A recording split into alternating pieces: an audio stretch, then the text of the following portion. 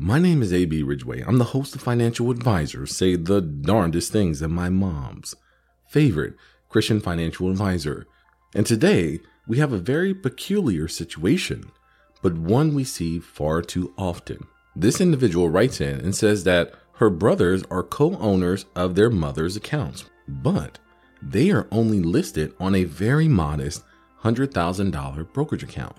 And they want to know, what can they do to rectify this? What can they do to change the outcome where it's quote unquote more fair? So let's kind of dive a little bit deeper in the backstory so we can get an idea of what type of answer they're looking for, if we can give them one at all.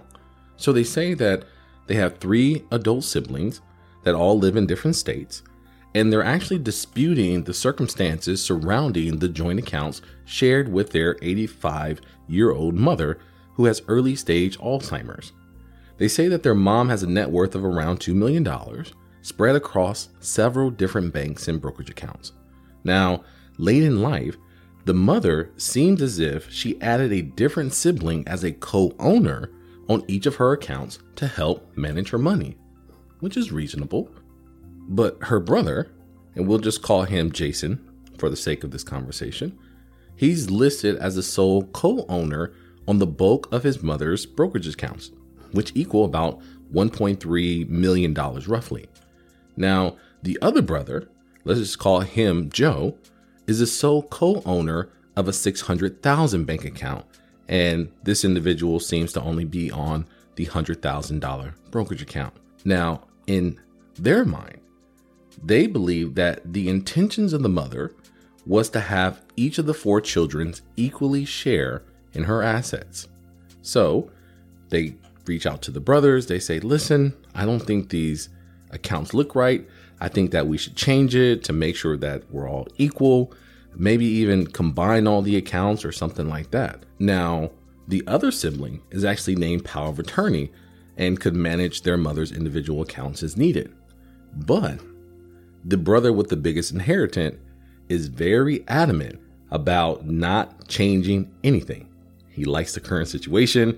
He doesn't want it changed. And he fears that there may be some financial fraud, or she needs to go into a nursing home or something like that. And he says that there may be a bunch of taxes that they need to take care of, and it's just going to confuse everything, trying to change everything around.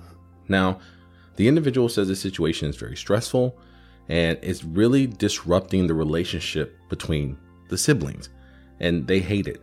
And they wish to make this as simple as possible, especially at the time of her death.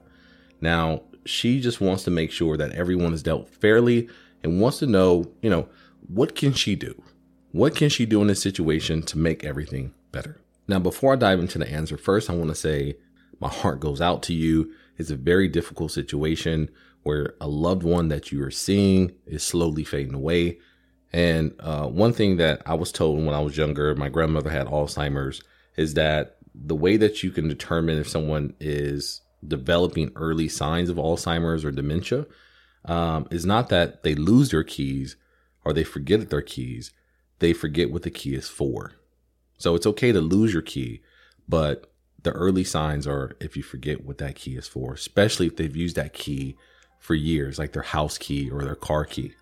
So I think priority number 1 would be to take care of your mother. Right now, you're thinking about money, you're thinking about distribution, you're thinking about when she passes. Obviously, she is 85 years old, so she is on the higher limits of life expectancy, but still don't miss out on these last few years thinking about how the money is going to be distributed. The second thought I had was, don't expect your brother to divide anything once he gets the money. I hate to break it to you, but we have financial documents in place so that these documents can speak for the individual when they can't speak for themselves. So when these documents were created, there was an agreement between your mother and the sibling that we're speaking about to say this was okay. It was signed for, it was dated, it was official.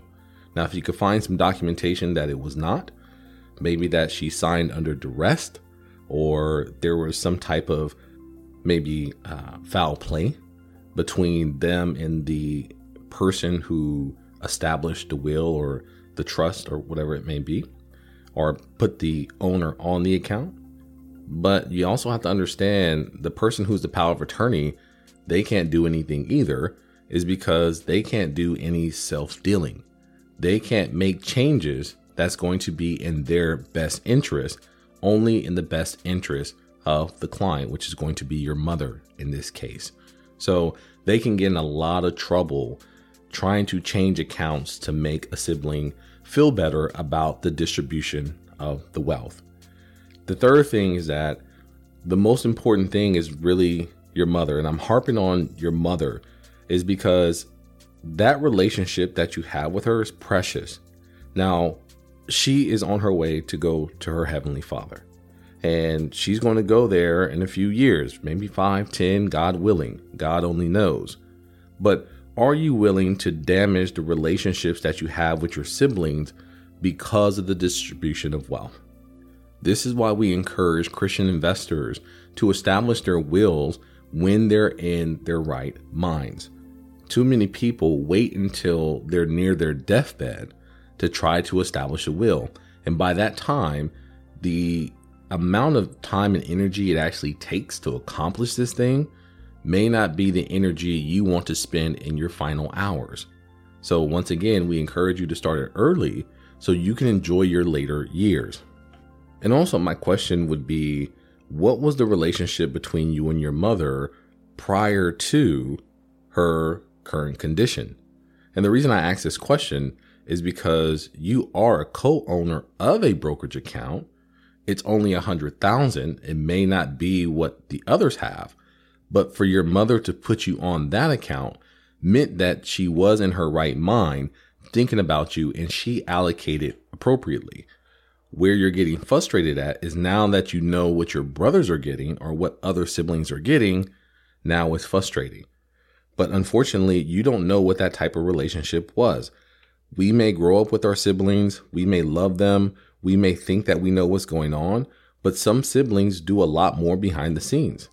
Also, I don't know the situation with your father, if he's still alive, or maybe your parents got a divorce. Maybe his final wishes was that the oldest sibling got the largest amount because of maybe who you married.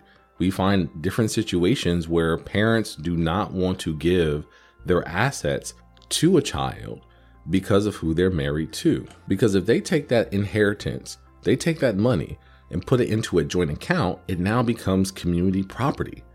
And it could be at risk of losing half of the inheritance if that child divorces or their spouse decides not to be with them anymore. Now the child and the parents lose hundreds of thousands of dollars because of one transaction. So we got to be very careful there. So unfortunately, I can't give you a hard answer to what can be done because very little to nothing can be done at this point. Well, when you're dealing with Alzheimer's, typically you're going to need a doctor's notice to diagnose her with Alzheimer's 1 and that she is unable to handle her own finances. That's why you have the power of attorney. Also, these individuals being on the account, if they're not being removed for elderly abuse or they're not draining the assets out of the account, there's really not much repercussion that you have in this process. Unfortunately, my recommendation would to build a relationship with your brothers.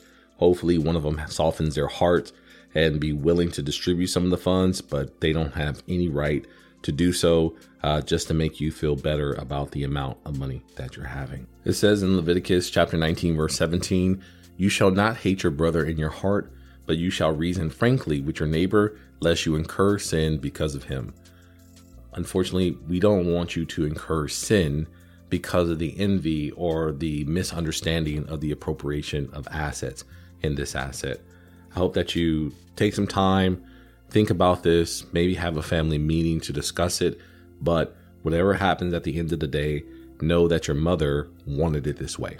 This doesn't fall on the brothers. And of course, as I said before, he's not going to want to change anything because it does work in his favor. And it's going to be very hard to convince him otherwise, especially when you already have a portion of the inheritance, which he believes is fair, or your other brothers and sisters feel is fair as well. Well, that is it from me. My name is A.B. Ridgway, and I'll see you on the other side of your blessing. I hope that you've been blessed. As always, this episode was created by A.B. Ridgway, owner of A.B. Ridgway Wealth Management, a virtual and in-person fee-only advisor that believes that financial advice should have God in it. If you need help figuring out your finances, feel free to reach out to us at 337-414-3686 or visit our website at www.abrwealthmanagement.com and schedule a free consultation. New episodes are available every Friday, so be sure to subscribe.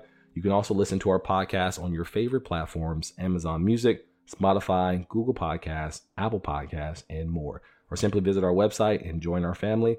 I am A.B. Ridgway, and I'll see you on the other side of your blessing. Olajuwon Ridgway is an investment advisor representative and owner of A.B. Ridgway Wealth Management, LLC, a registered investment advisor which produces a podcast show and makes it available on his website and through other distribution channels. Olajuwon Ridgway and any guests on the podcast are providing their own views and opinion and are not necessarily the views and opinions of A.B. Ridgway Wealth Management. Nothing on the podcast should be construed as solicitation or offer or recommendation to buy or sell any specific security.